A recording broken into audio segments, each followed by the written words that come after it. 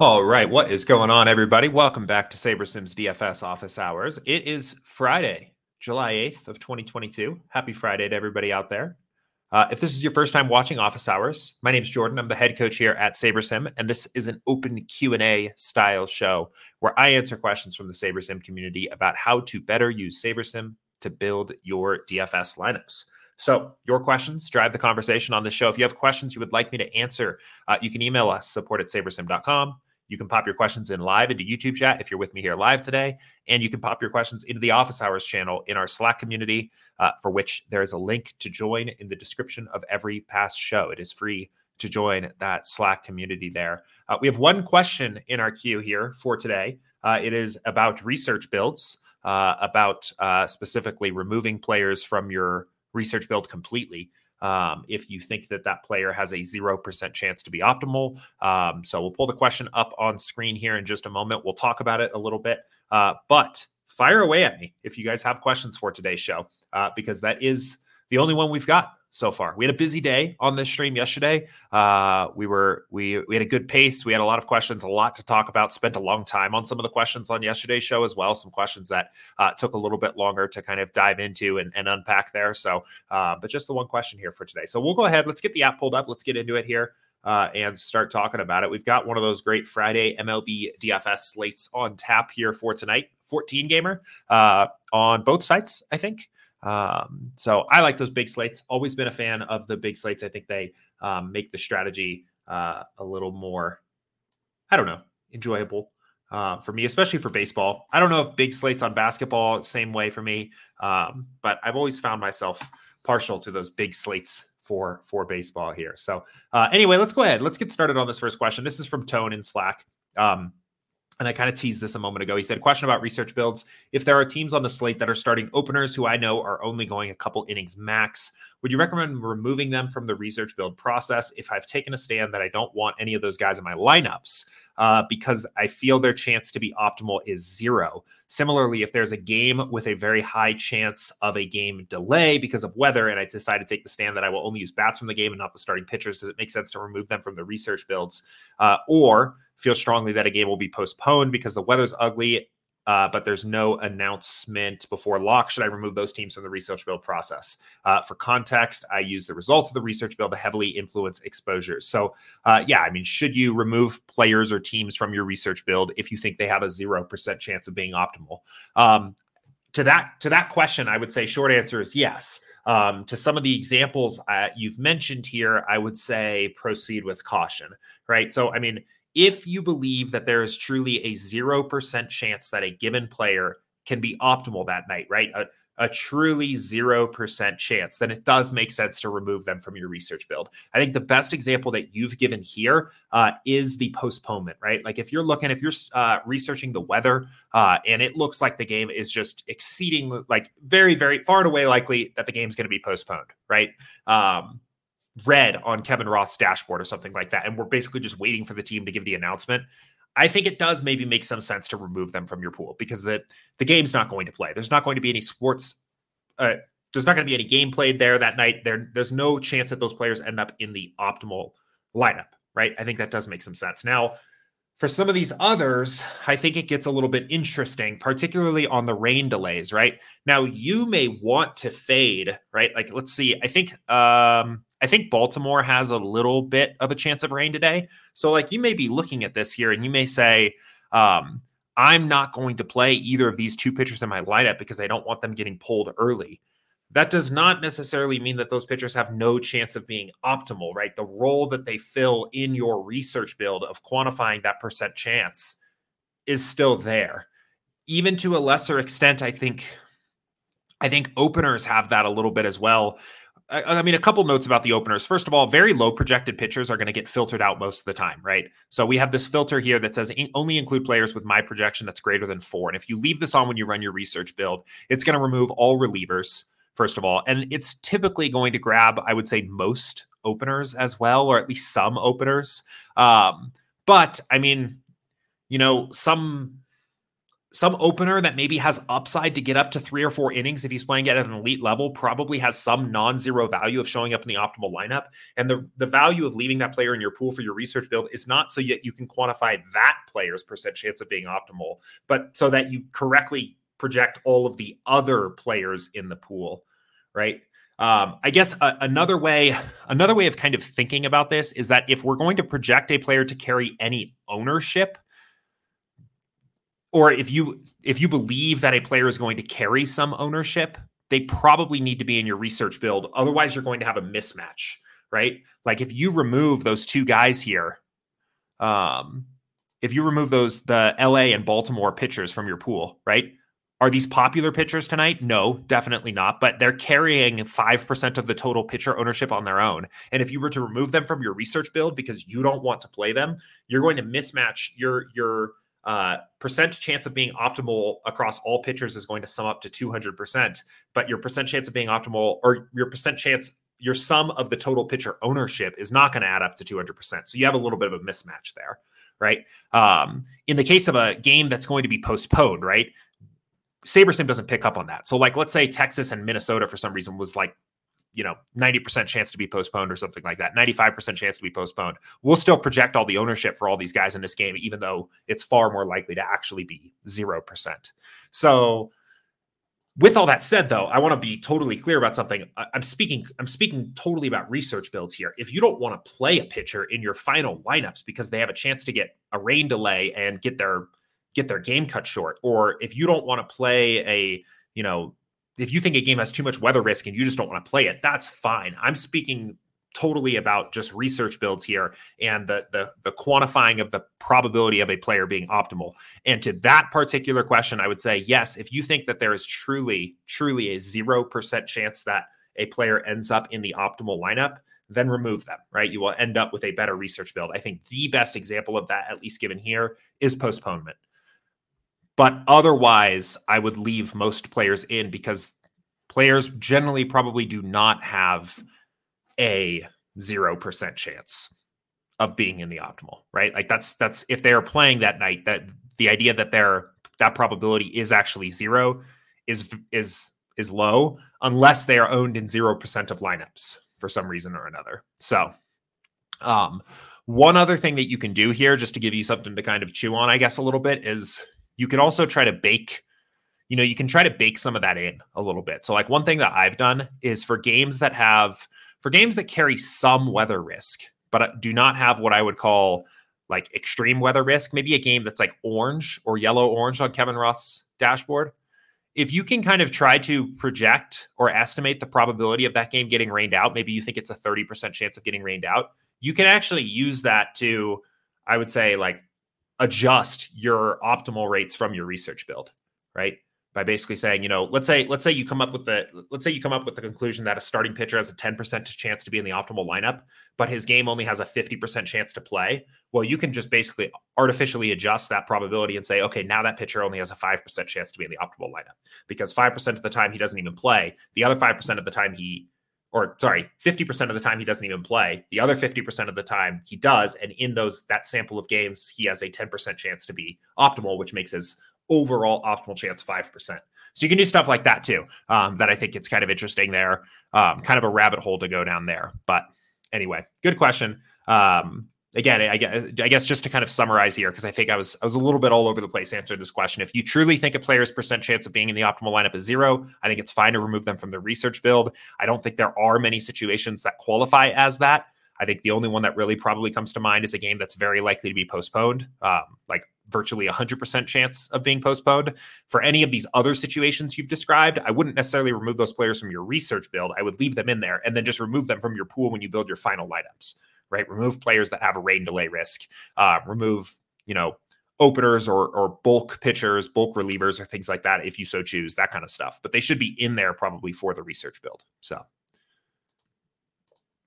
anyway, good question. Good way to get us started. A couple other questions have trickled in here now, so we will keep it rolling. This question from Jimmy. When adjusting for exposures, it seems to be personal preference, but what would be some good indicators to look for? For example, if I see a minus 250, minus 300 fave, I will usually try to have 3x the lines for every one.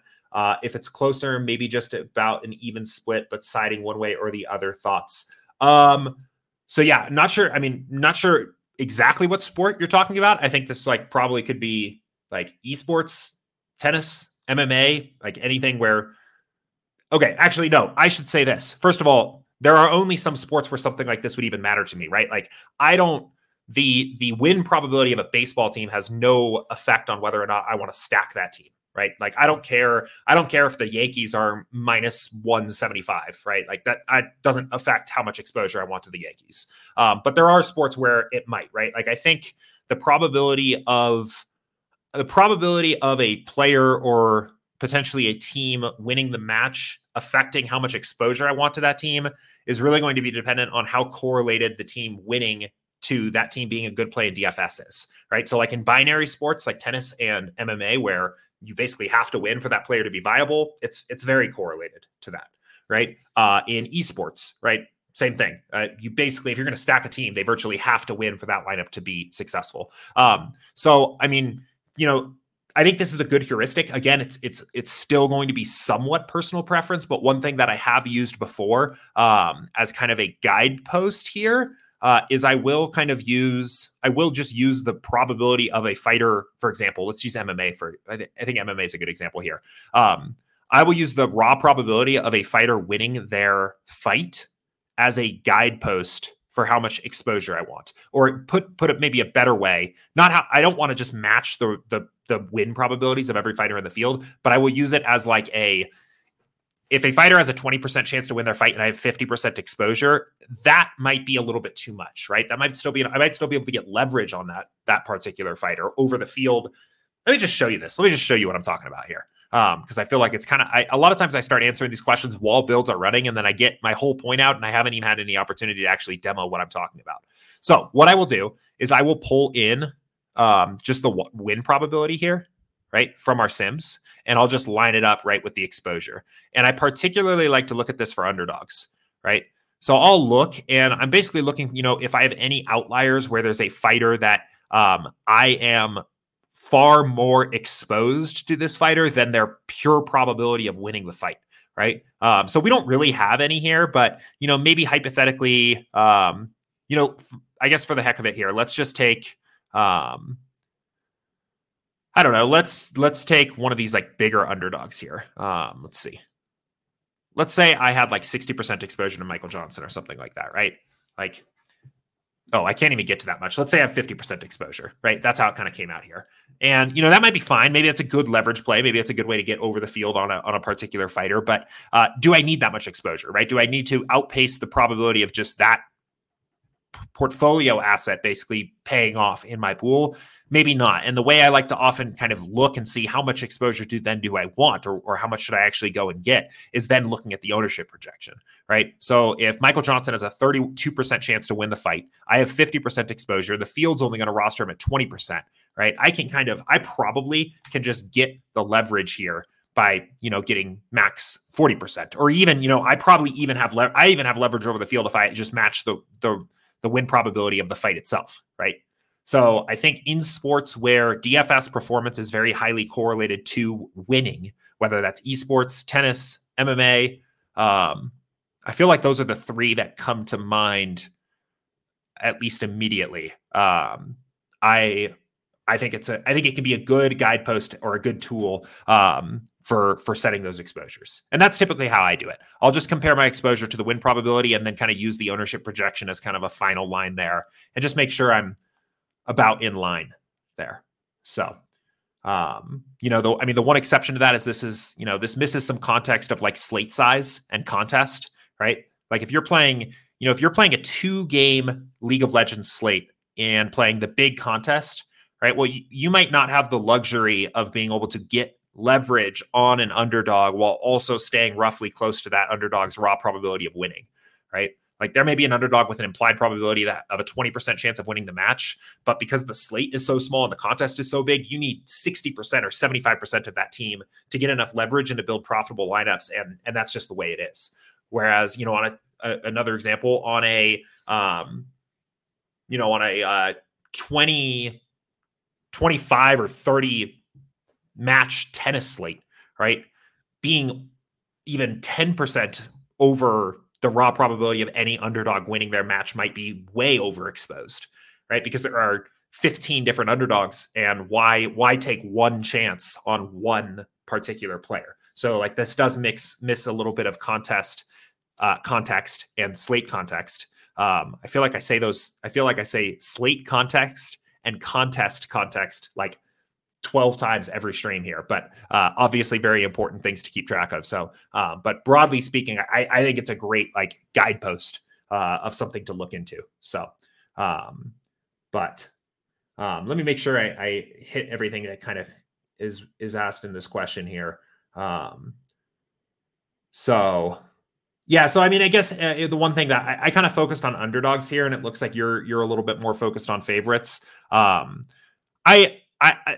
I think it's fine. Like however you want to do it. I tend to like the favorites kind of just work themselves out in the wash, I guess, a little bit, right? Like I always think about this more as like avoiding a situation where I'm potentially overexposed to a big downside risk, right? In the form of that person losing.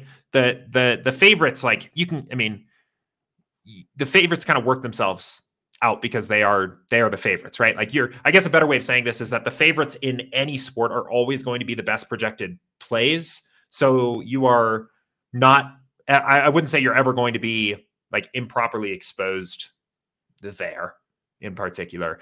Maybe one way you could put this on its head is like for like an extreme favorite, like look for outliers the other direction, right? Like if you had, let's see, maybe if you're getting 100% exposure to Fiziev here, right? Well, like maybe you are a little bit overexposed there on a fighter that only has a 2 and 3 shot basically of winning the fight. So I think kind of two sides of the same coin there, but cool.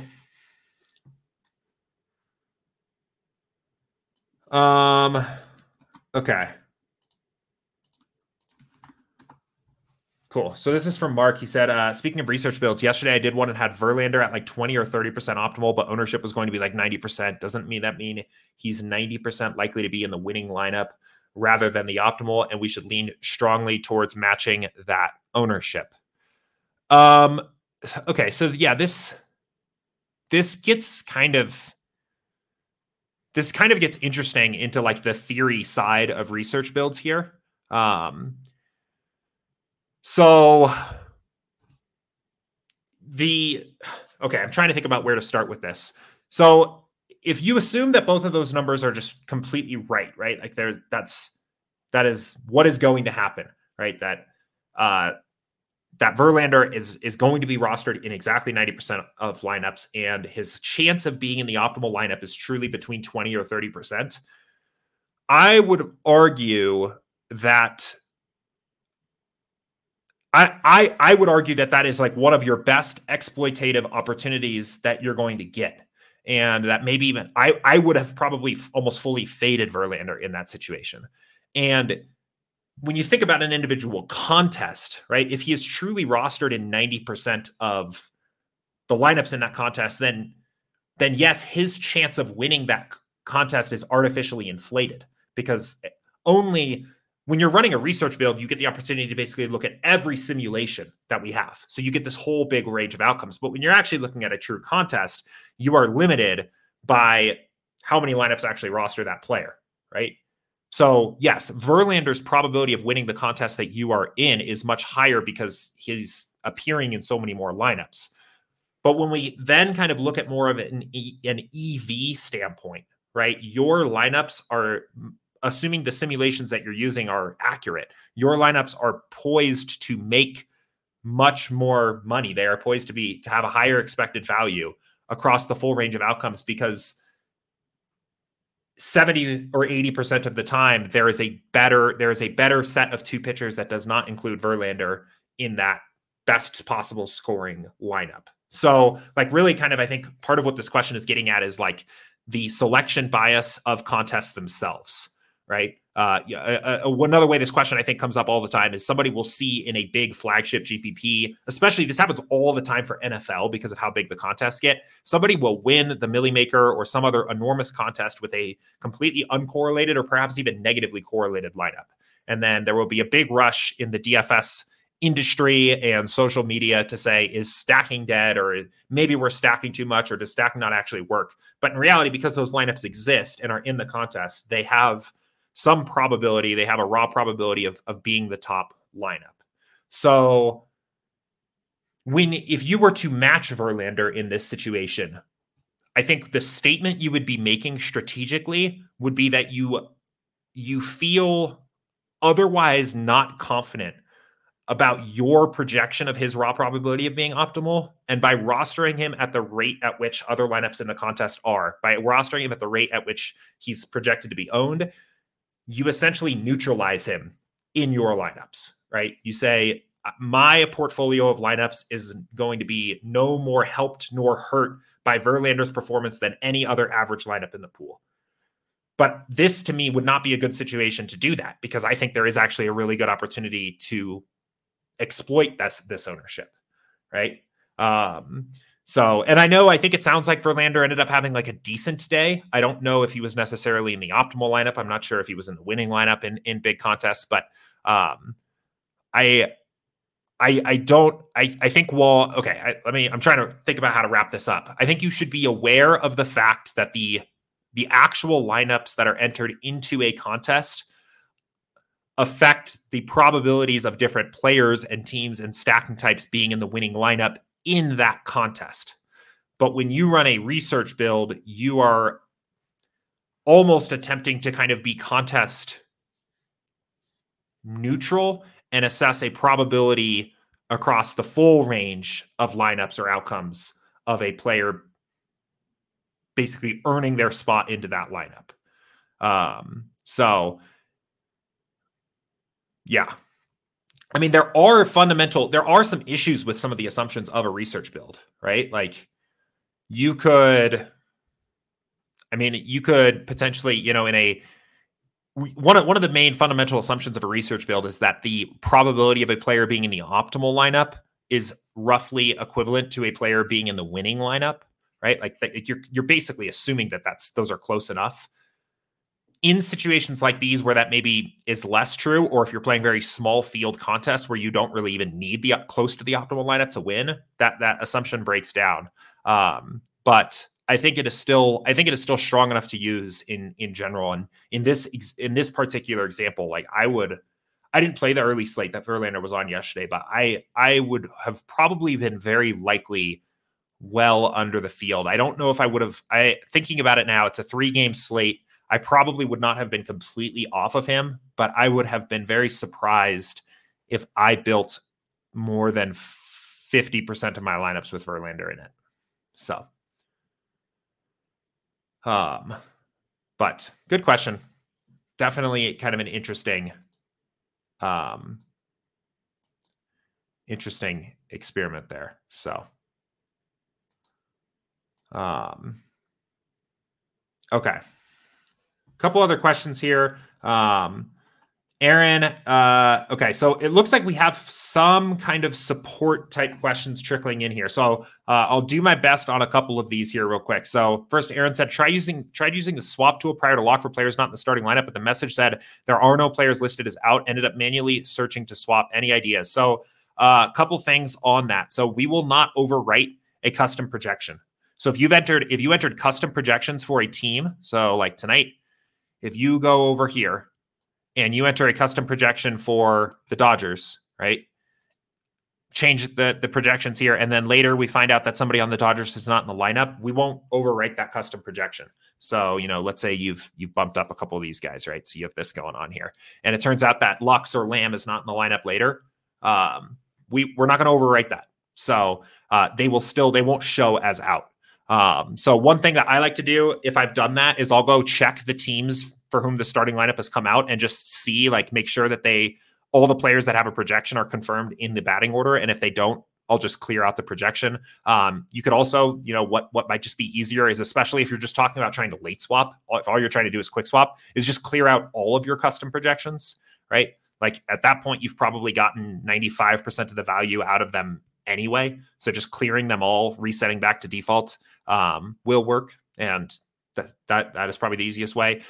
Custom projections is definitely the first thing that comes to mind there. I think that's the easiest thing that people get tripped up on. The other, though, is just making sure, obviously, that like news has impacted the app by that point, right? So checking the MLB lineup alerts channel in Slack and making sure that like the new sim has actually run to account for that.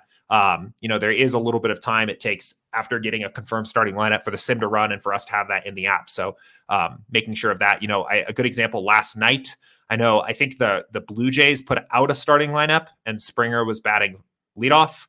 And then they put out another lineup and Springer was not in the lineup. And there was a brief period of time very close to lock, actually, where, for example, we had the Springer lineup while we were running the new sims for the no Springer lineup. And then when the new sims run, then the lineup is correct. So those would be the two things I would check on. I would say from there, I lost my train of thought. I would check on those two things first. If you are still having issues, I mean, maybe just check the actual like exact player that you're looking at. Like I would maybe just search like, if there's a very specific player, if if Altuve gets scratched, right? Like check him specifically. You can always uncheck a player, right? That will be the same impact as that player getting ruled out, which it sounds like maybe you did. And I would say those at least all together should help resolve most of these issues here. So, gotcha. So Aaron says I was using custom projections. Yeah. And Robert said he had the same questions with custom projections. Yeah. So, I mean, we won't ever overwrite a custom projection, right? We don't want to undo somebody's work with any of that. So, that is the big thing to look for. So, and then Demetra said the save icon is not showing up on my page, so I'm not able to save my lineups. Can you get it for me to show up? Okay, so I will only be able to troubleshoot this somewhat while I'm on stream here. One thing I have noticed before, like if this is, so you're building your lineups and then it's basically just like spinning forever up here. One thing I've noticed that can kind of help with that is if you go back to the projections tab and then go back to the build itself, sometimes that kind of like refreshes it and fixes the issue. So here, like if this, I'll just stop this so we can just see this, right? So give this a second here. Okay, so in this case, it was instantaneous, right? This is good. But if we change these two real quickly here, it should probably spin again. One sec.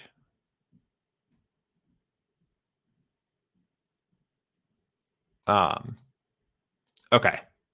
So I guess one thing to note here, so this will only become enabled if you've actually changed the lineups in some way, right? Like you have to actually have like a material change. So, like this, right? We'll adjust. So then it becomes enabled, right? So now we can save it and give this a second. And now we're good to go. Now we have a new lineup set. If for some reason this is like spinning, or I don't know exactly what you're seeing. If it's like spinning a lot, or if you're just not seeing it, you can try a hard refresh, Control-Shift-R, or sometimes I've noticed just in that particular case, going back to the projections and then back to the build sometimes helps. But my options to really troubleshoot this kind of stuff on stream are pretty limited, just because I can't see exactly what your screen looks like, what's going on for you. Our support team can. So if you're running into an issue like this, I would click settings up here, click report a problem, and send a message to our support team. They have way more tools at their disposal to actually troubleshoot and fix this than I do on the stream here. So that's what I'd recommend trying. Dawn had said new to MMA, any SaberSim videos on that? Yes, let's pull up our YouTube channel here. We have a couple good ones. The first is the interview I did with Will, who built our MMA sims. That video is right up front and center on our YouTube channel, Crush MMA DFS with the Power of Simulations, walk through how the sims work, some MMA strategy. And then we actually had Max on a couple days ago here on Office Hours. talking about his MMA strategy.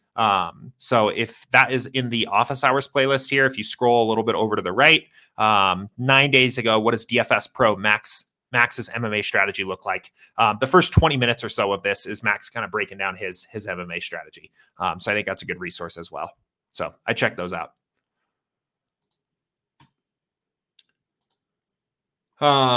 Cool. All right. Jimmy says, for MLB 20 max, if you edit the team exposures only post build, how will SaberSim affect the exposures of other teams' lineups that were made? Is it by Saber score? Let me.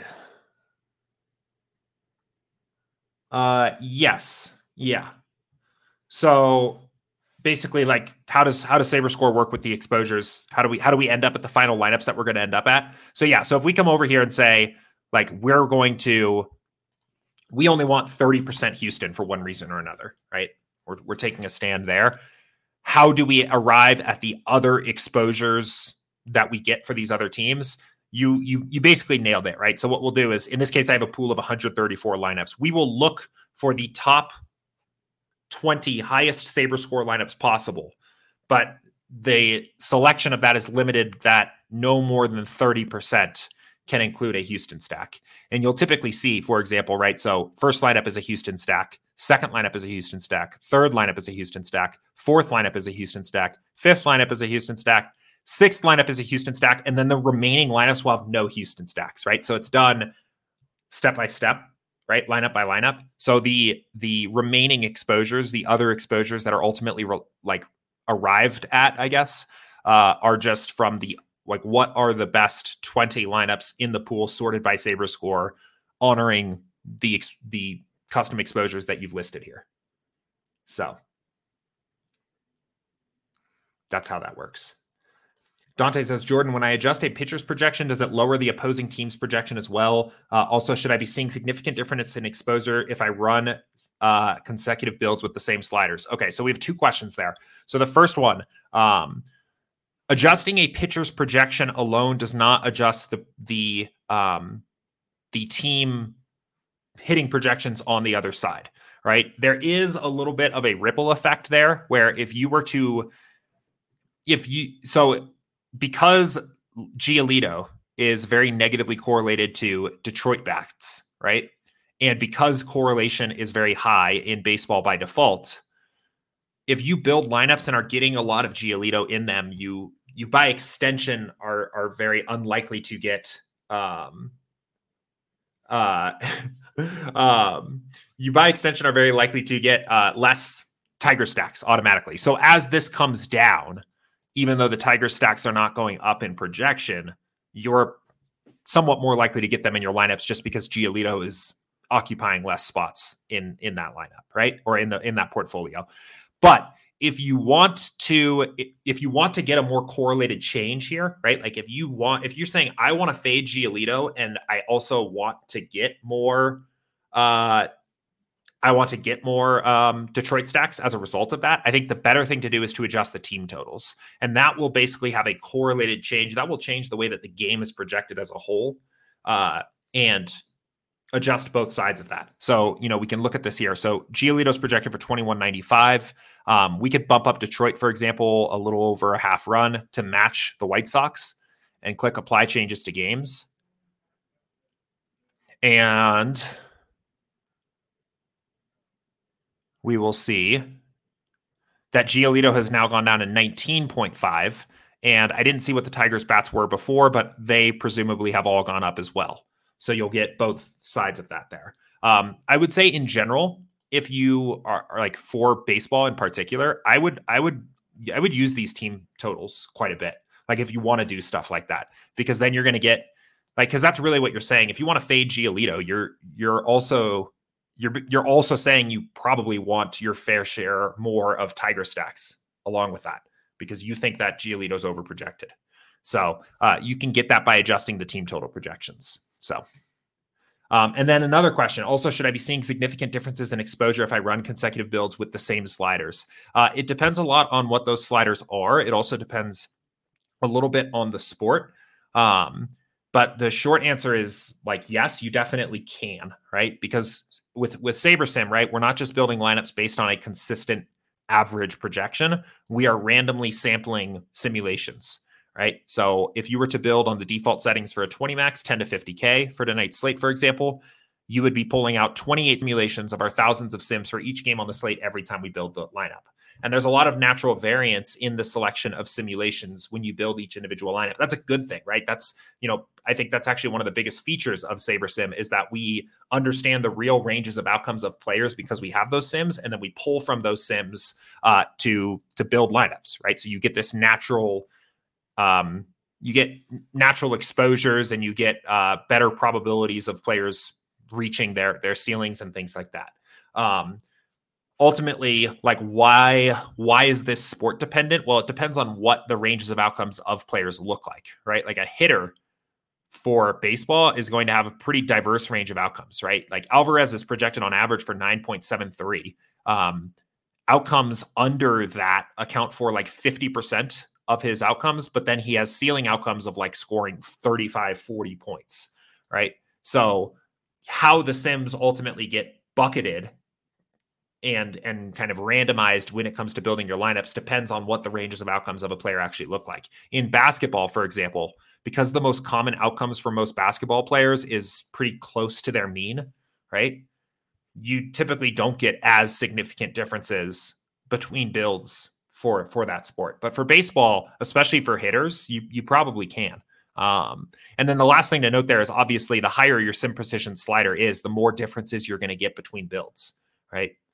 Like if you're looking at one simulation per game per lineup, you're going to get completely different lineups every time you build, or very different lineups every time you build, as opposed to looking at 91 simulations per lineup at Sim Precision 2.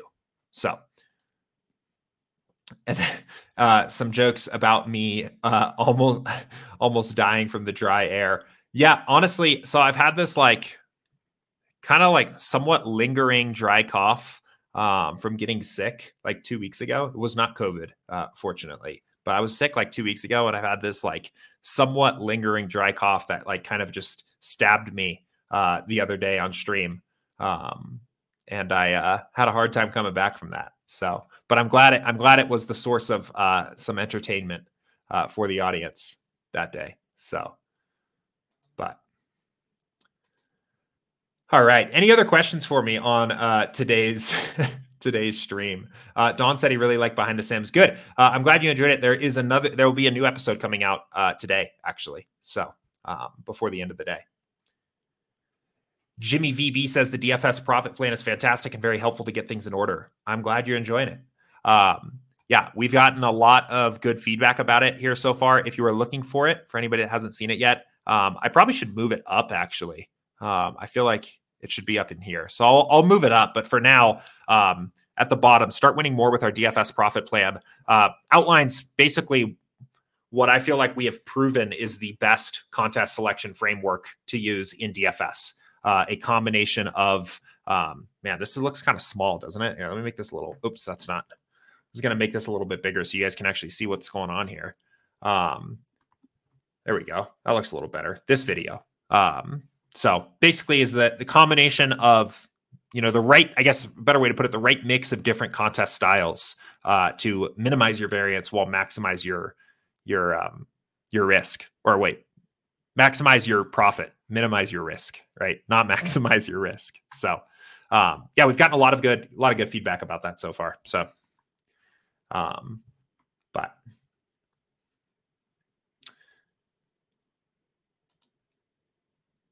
cool. All right. All right, cool. Looks like the chat's ready for the weekend here today. Talking about Coors Lights and taking puffs. It seems like you guys are ready for Friday. Any other DFS questions here for me on today's stream before we start to wrap up? It's been a good one here. I see a couple people typing, so we'll give everybody a minute here.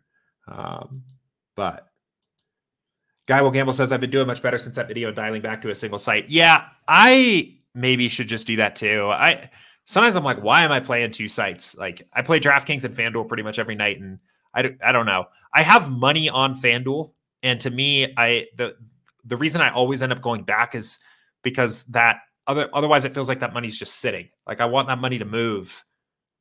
Otherwise, what's it doing there? And I have money on FanDuel anyway to use the sports book and things like that. So like I feel like since there's DFS there, and I feel like that's a profitable use of that money, I feel like I should be using it every slate. But then when you're building lineups for both slates, and last night I got my lineups in 10 seconds before lock because I started my process a little bit late there was like late Giants lineup, late Cubs lineup, late Springer scratch for the Blue Jays, or like variety of different late Pirates lineup who were playing right at lock because it was a doubleheader. So I was just late, and I was sitting there like, why am I doing both sites? What is the point of this? I get the sweat on one site. One thing I have done in the past before is I'll basically like combine my FanDuel and DraftKings bankroll, but then only play on DraftKings. But when you do that, the swings on that one site start to get pretty significant, and then you're moving money between sites, and that's a big pain. So I don't know. I haven't totally figured that out yet, but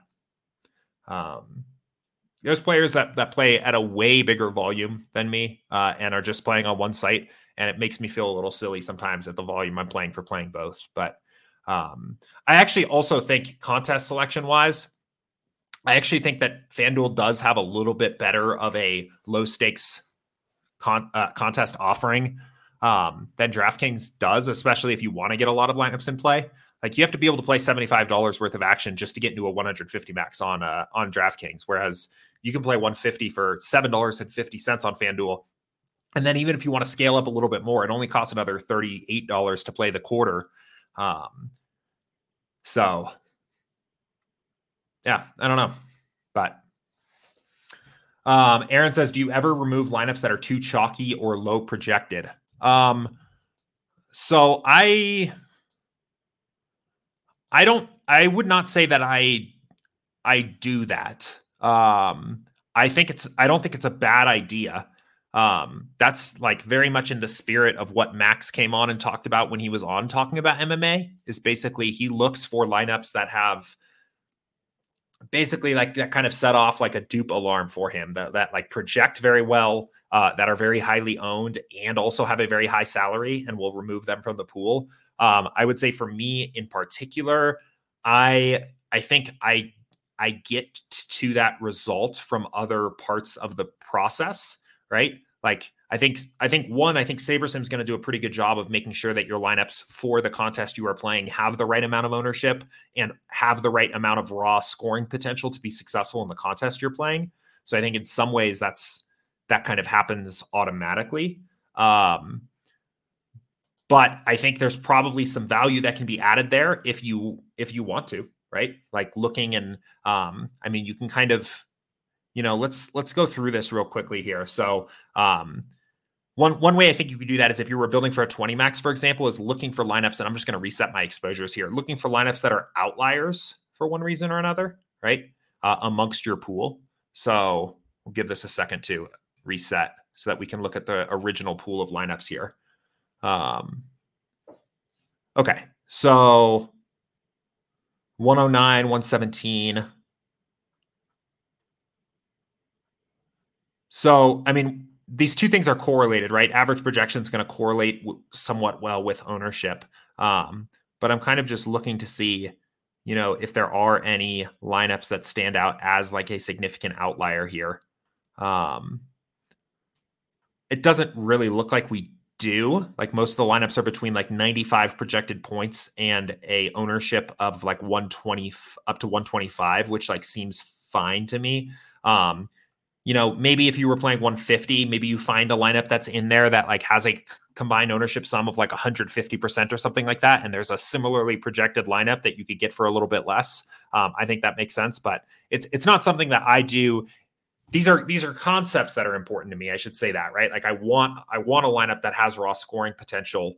And I want lineups that are not just playing the chalkiest plays, but I think I typically let SaberSim handle most of that for me. I think if you're playing smaller field contests or playing a smaller pool of lineups overall, you might be able to get a little bit of additional value. Like maybe you look at this, maybe if you only wanted to play 5 lineups, maybe you come to the conclusion that, given that the projections are all pretty close, why play some of these 117 projected lineups, right? Why not play these lineups that are 73, 74,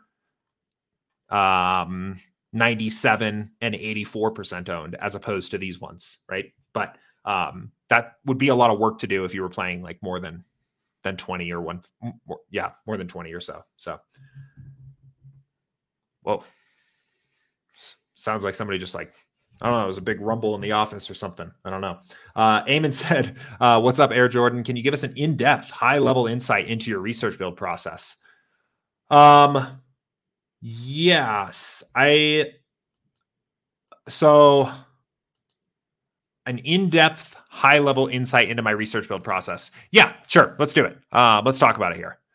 So I've done this before on stream, but I'll kind of talk about what I'm doing here anyway. So first things first, like what is a research build? What's actually happening here, right? So this build is meant to basically give you a look at kind of the raw, as close as you can kind of get to the raw sim data, right? We're going to say, don't take into account correlation, don't take into account ownership fade, use a single game simulation for every game on the slate, and then build the best possible lineup for that single game simulation, right?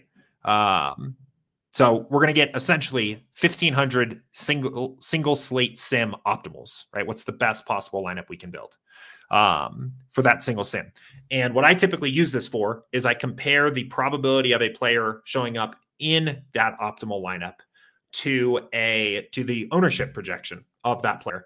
And I'm looking basically for leverage opportunities, right? I think in a nutshell, what I'm really kind of trying to do here is add value to the ownership fade part of the SaberSim process, right? Like some of this is already captured in the form of that ownership fade slider.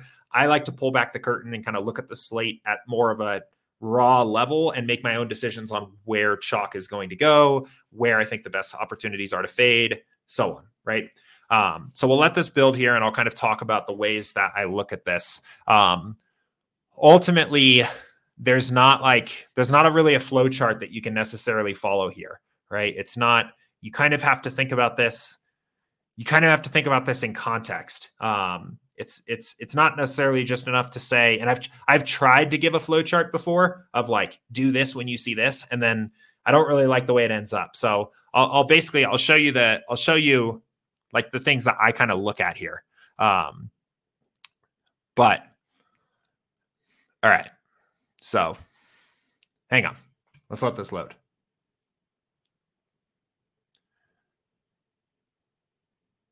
It can take a second, so be patient with it here. 1,500 lineups on a 14 game slate. It takes a while to load. Okay.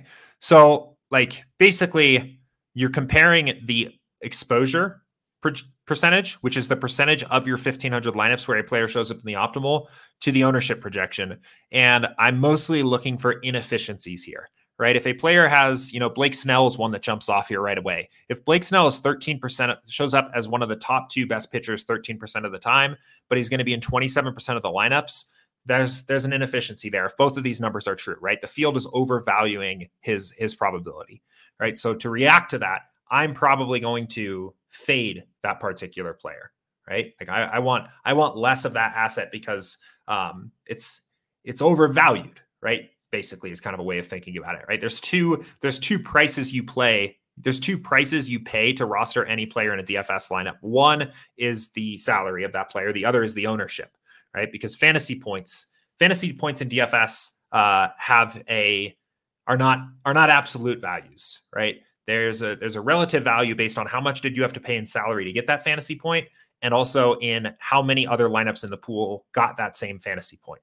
So if this asset is overvalued in the form of this price, then I don't want to buy it, right? Kind of, I think sometimes it can help to kind of think about this in somewhat financial terms. So that's basically what I'm looking at here. But why I ultimately say that like I don't look at this in a vacuum is because it's not just enough to just like hyper key into this leverage column and make decisions purely based on that, right? How the raw probability of that player being successful also matters. So here's a good example, right? Let's just look at pitchers, right?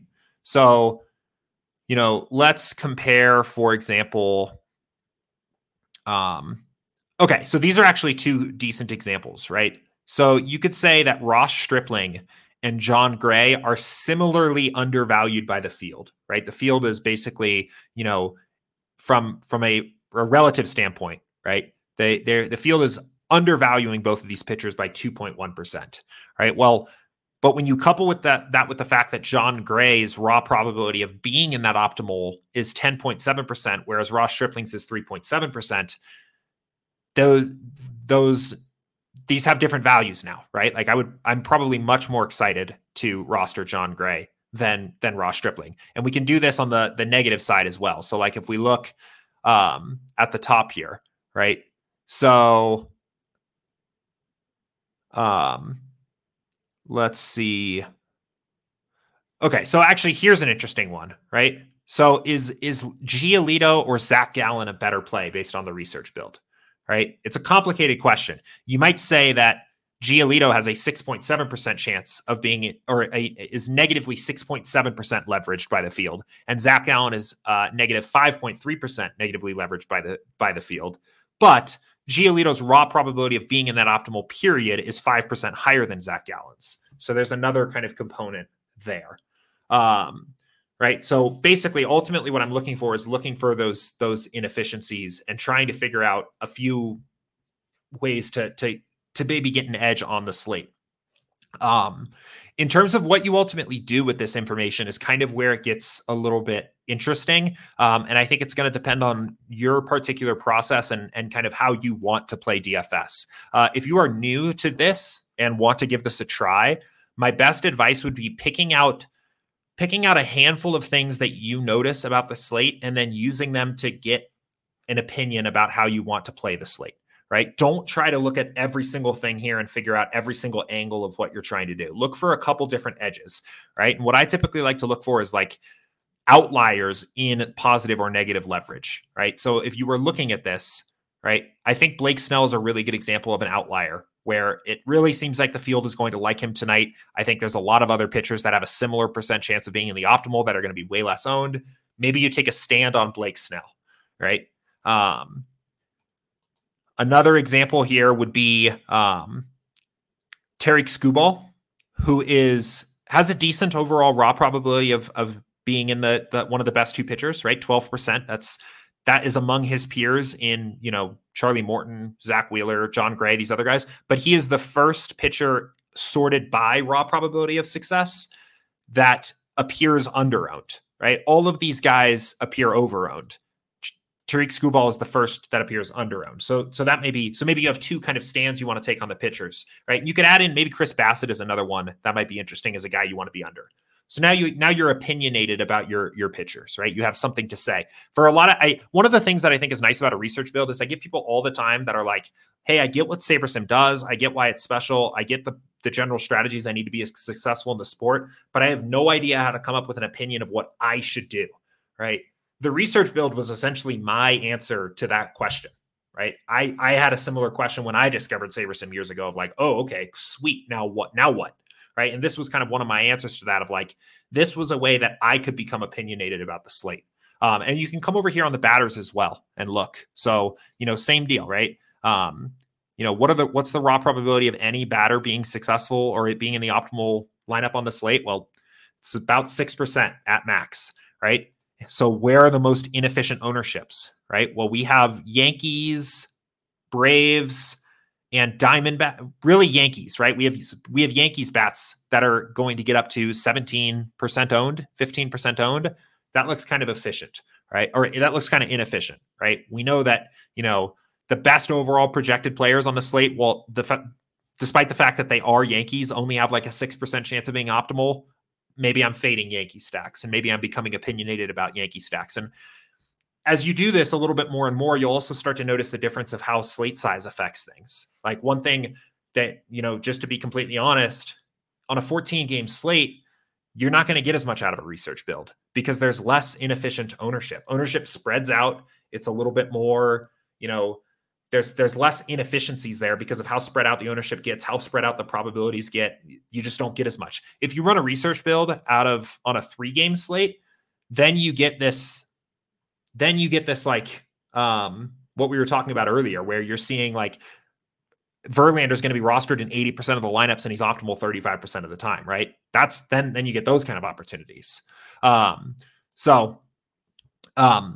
cut myself off. I'm realizing now what I wanted to talk about was what you actually do with this, right? So I think one thing you can do is use this as a way, like pick out a couple different spots of, becoming opinionated about the slate, finding a couple stands that you want to make. You can make those adjustments to the player projections. You can make those adjustments to your exposures at the end of the build. When I have time, I take this sometimes to another level where I'm kind of pulling this build down into Excel. And I'm not going to go into detail on this today because I don't have time. I've done this on past streams though. So I imagine if you go on here and search, let's see, Excel. Well, that didn't really work the way I expected it to. Maybe I can find what I'm talking about. But anyway, like I've taken this to a point where I'll basically kind of do a little bit of an ownership analysis on every individual player and get an idea on ownership efficiency or inefficiency based on this. But anyway, that I don't know if that's a high level insight. I think maybe that's more of an introduction. But that's kind of what I'm basically thinking about there. So I'm going to quickly try to get through some of these other questions that came in here as well here. So Matt says, lately, have you been taking stands on stacks with stack rules or just let every team run it and adjusting exposures accordingly? I have been preferring to play more correlated as opposed to less correlated lately.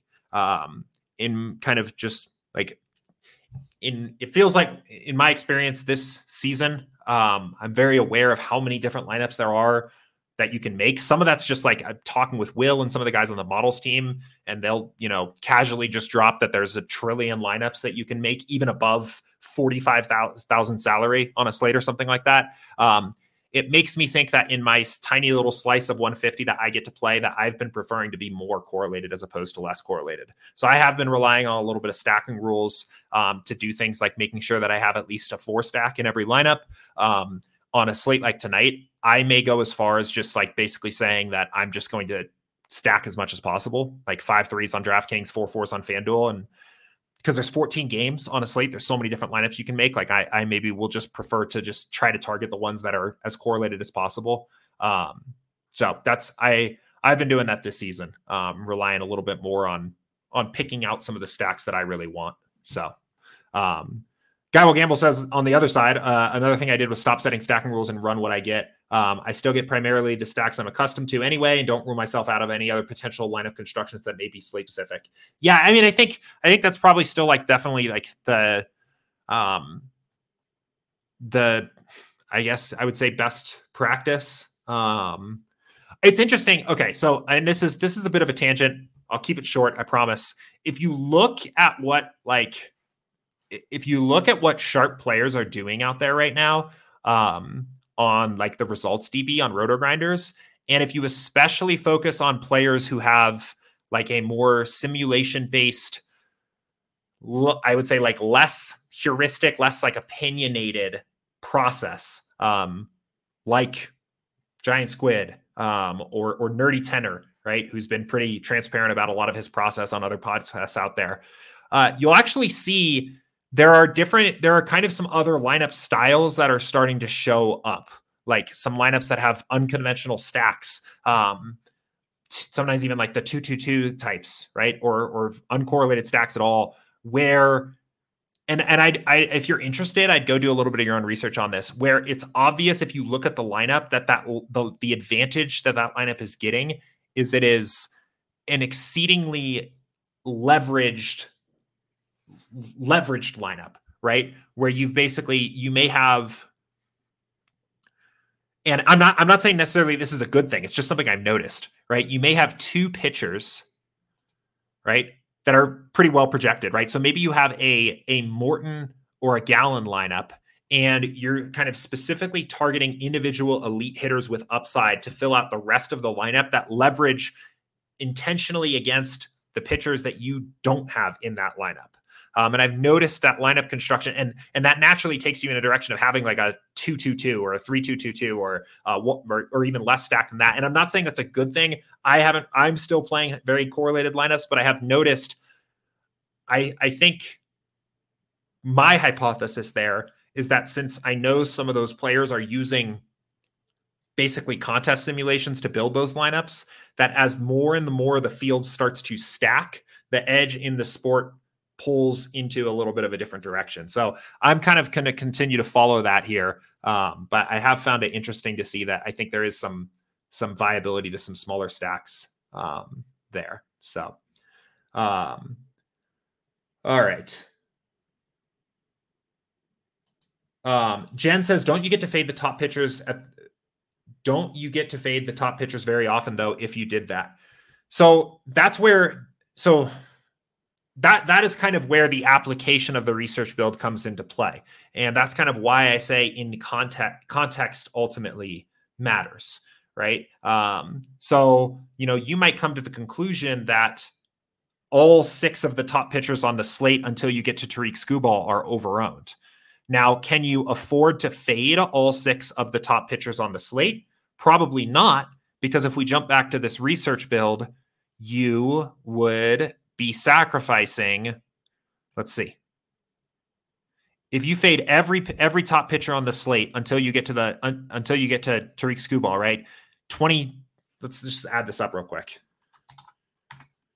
You're going to fade 22 plus 17 plus 13 plus 12 plus 12. 71% of the total optimal lineups, in theory, are now lineups that you can't even make, right? You are trying to play 29%.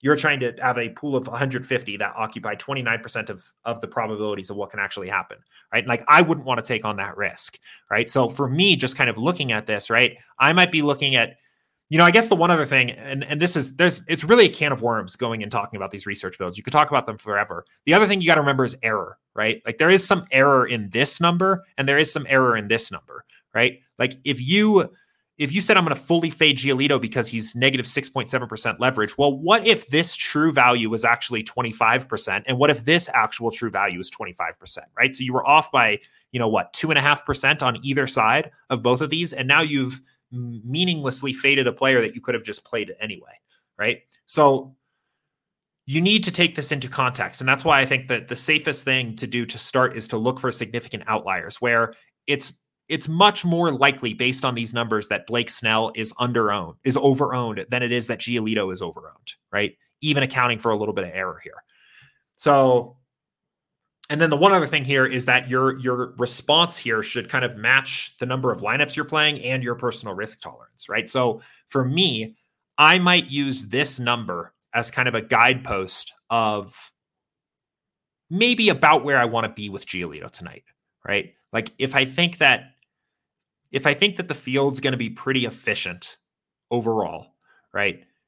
Maybe leaning a little bit to the overowned side. This is an interesting slate here tonight because Giolito's kind of been inconsistent this year. Hasn't been the best overall pitcher. I don't know if the field is actually going to gravitate towards him being the best overall play on the slate, but maybe I use this as a guidepost where I say I'm not going to be more than 20% exposed to Giolito.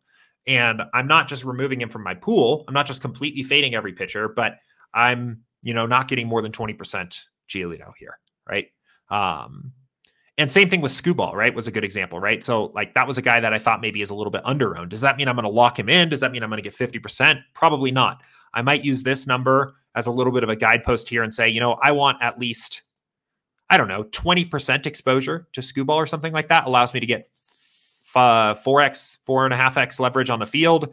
I'm kind of leveraging his probability there. So I think the main key is that this strategy can help you become opinionated about the slate. But how you choose to apply that is going to be a little bit up to you. And I would say if you're just getting started off, like, take a lighter touch, right? Go half the projected ownership on a player you think is a good fade, and go 2x the projected ownership on a player that you think is a good play based on your research build, as opposed to making really dramatic stands. And then let me just jump to this other question here so I see if this is like all one thought. For example, if Verlander was 60% optimal and the field has 90% of them, where would you want to end up at? 60% or under, or in between 60 and 90? For me, right, again, it kind of depends on how the rest of the slate comes together and where the other opportunities are. But I would say for me personally, I would be surprised if I ended up higher than 60% on him, right? I might, if there are not a lot of other pitching opportunities out there, right? And if he's occupying 60% of the optimal rate, maybe I don't want to get more than, okay, actually, let me put it this way. I would likely end up between 45% and 60%. And those are just a heuristic, but 45% is half of the field, which I like to use as kind of a general rule of thumb of like my fade. And 60% is his optimal rate, which is like, that's the starting number. The foundational number is 60%. I have no interest in rostering a player over his optimal rate. So I would probably, who I already think, I have no interest in rostering a player over his optimal rate who is already going to be overowned by the field. So I would say I would likely end up between 45 and 60%. And 45% is just a heuristic. That's not like a hard number, but that's probably where I would end up. So, but I mean, again, that works really well when you have big numbers, right, with pitchers. But if you're looking at like smaller numbers, that doesn't always necessarily work as well, right? Like you can't have 5% exposure to every hitter in the field, right? It just doesn't make sense. I know some of you out there have tried to do that with your builds, and it almost breaks SaberSim when you try to do that, right? Like you have to take some stands on hitters, right? I might have 30% exposure to a hitter tonight. If I, let's see, are there any positive leverage plays? Maybe, so St. Louis pops a little bit here, New York also as well. Maybe I might have 30% exposure, or the Rockies, something like that, because you can't, the numbers are so small at this point, you can't play that game the same way, right? 2x the field on Charlie Blackmon is 1.5%, and his optimal rate is 4%, right? Like those are very small numbers at that point. So you have to play with like a little bit bigger numbers there. But so Jen says, because in the end, you want to win the contest by beating the others and not necessarily building lineups that are closer to the optimal, right? Well, yes, but you have to do something to beat the other lineups, right? Like if you were to match the field perfectly with your exposures on every single player in the pool, you would essentially be making a statement that there is no ownership inefficiency whatsoever. No one is inefficiently owned.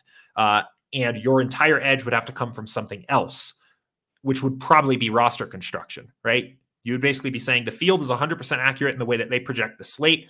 The raw probability of a player being in the winning lineup is exactly equal to their ownership. And my edge is building a lineup that is, because of its correlation or construction, has a higher percent chance of being the optimal lineup than the product of the ownerships would essentially imply, is basically what you're saying. And there are some sports or situations where maybe that works. But in my experience playing DFS, ownership is inefficient. I think the research build is a pretty compelling argument for that ownership can be inefficient. So in the Verlander example here, right, if the true number of him being in the optimal is 60%, right, that means 40% of the time he does not end up in the optimal. But in the contest, only 10% of the lineups are poised to exploit that. So being a part of that 10% is advantageous to you. Now, the risk tolerance component is how much of your lineups do you want to be in that portion, right? What percentage of your lineups do you want to target on an outcome that has a 40% likelihood of happening, right? And then along with that, the other thing is that your DFS is not just picking a pitcher and letting it ride, right? You're actually building an entire lineup around that. So assuming you're going to fully fade Verlander in this hypothetical example, can you actually build 150 additional lineups where you feel like they are viable, right? That are profitable in their own right. So like I will say that I don't think this part of DFS is solved by any means. And I think there's a somewhat compelling argument out there that maybe ownership is overrated in some sports or some situations, and that the far bigger edge is in building lineup constructions and correlating and building a diversified portfolio and otherwise pretty closely matching the field, but it's not the way that I play DFS. So, like I am somewhat, I would say, planting my flag on the idea that ownership is exploitable and that it is optimal DFS strategy to make some attempt to do so. But I think it's an interesting discussion for sure. So, Jimmy says research builds seem extremely important, especially in tennis, MMA, maybe golf, where winning is so important. I would say yes, and I would add on to that, and I would say that in sports where building the optimal lineup, sports and contest types where building the optimal lineup is really important, they really shine. Like the examples you gave are all great examples of that. I will happily admit that a 14-game baseball slate is maybe not the best application of a research build because one, how well does 1,500 slate simulations truly resemble the whole in this case? I don't know. Maybe not great. How much do you actually need the true optimal lineup to take down a contest in this particular case? Probably you don't. Those are two key assumptions with a research build that are somewhat weak in this particular case. But on an MMA slate, right? 1,500 sims is actually going to represent the whole range of outcomes pretty well of that particular card, at least a lot better than it does for a 15-game baseball slate. And two, you almost certainly need the optimal to win, or you're going to need very close to the optimal. So these numbers, these exposure numbers, all of a sudden get very accurate. These numbers, for example, for the batters, for individual batters, these are probably like very noisy, right? Like if you told me that you were playing, I don't know, like one player over the other, besides just looking at the extreme outliers because of a research build you conducted on a 14-game slate, I'd probably say approach with caution, right? Like I think you can somewhat obviously tell that the Yankees are probably going to be overowned. Maybe Ramirez and Acuna and Marte and maybe some of these other Arizona bats. But as you start to get a little further down here, right? Like I wouldn't feel confident saying that Shohei Ohtani is going to be overowned tonight because of what these two numbers say, right? Like there's a lot of noise here. So there is definitely, but in an MMA slate, the noise is a lot smaller. There's a lot more signal in there. So anyway, okay. So Eamon got me going here on the research builds, which tends to happen because I get excited talking about them. I am going to cut off our stream here today because I got to get out of here. We will be right back again next week on Monday at 2 p.m. Eastern. I'm happy to continue this discussion next weekend if anybody has any questions after you get a chance to chew on this and play some DFS over the weekend. In the meantime, if you have stumbled upon this stream here today for the first time and you are not already signed up with SaberSim, we have a free 7-day trial on our site, sabersim.com. I always recommend signing up on Thursdays or Fridays because you get an opportunity to play for baseball and then also get to check out all the weekend sports. You get the MMA card, the NASCAR race. Is there a Formula One race this weekend? I can't remember. But you get a chance to check out all the different sports we offer. So anyway, until then, I'll be back on Monday. Good luck tonight. Enjoy the slate, and I'll see you guys then. See ya.